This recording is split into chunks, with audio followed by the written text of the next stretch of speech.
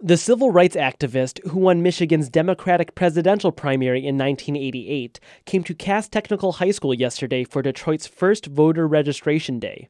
During his remarks to the students, Jackson led a series of call-and-response messages. Keep hope alive. Keep hope alive. Keep hope alive. Never surrender. Keep hope alive. Cass Tech, number one. Let me hear you scream. Jackson says the 560 students of Cass Tech's graduating class have the power to create political change. He says Latinos and African Americans must unite to protect each other's political interests. The voter registration deadline for the November general election is October 11th. I'm Eli Newman, WDET News.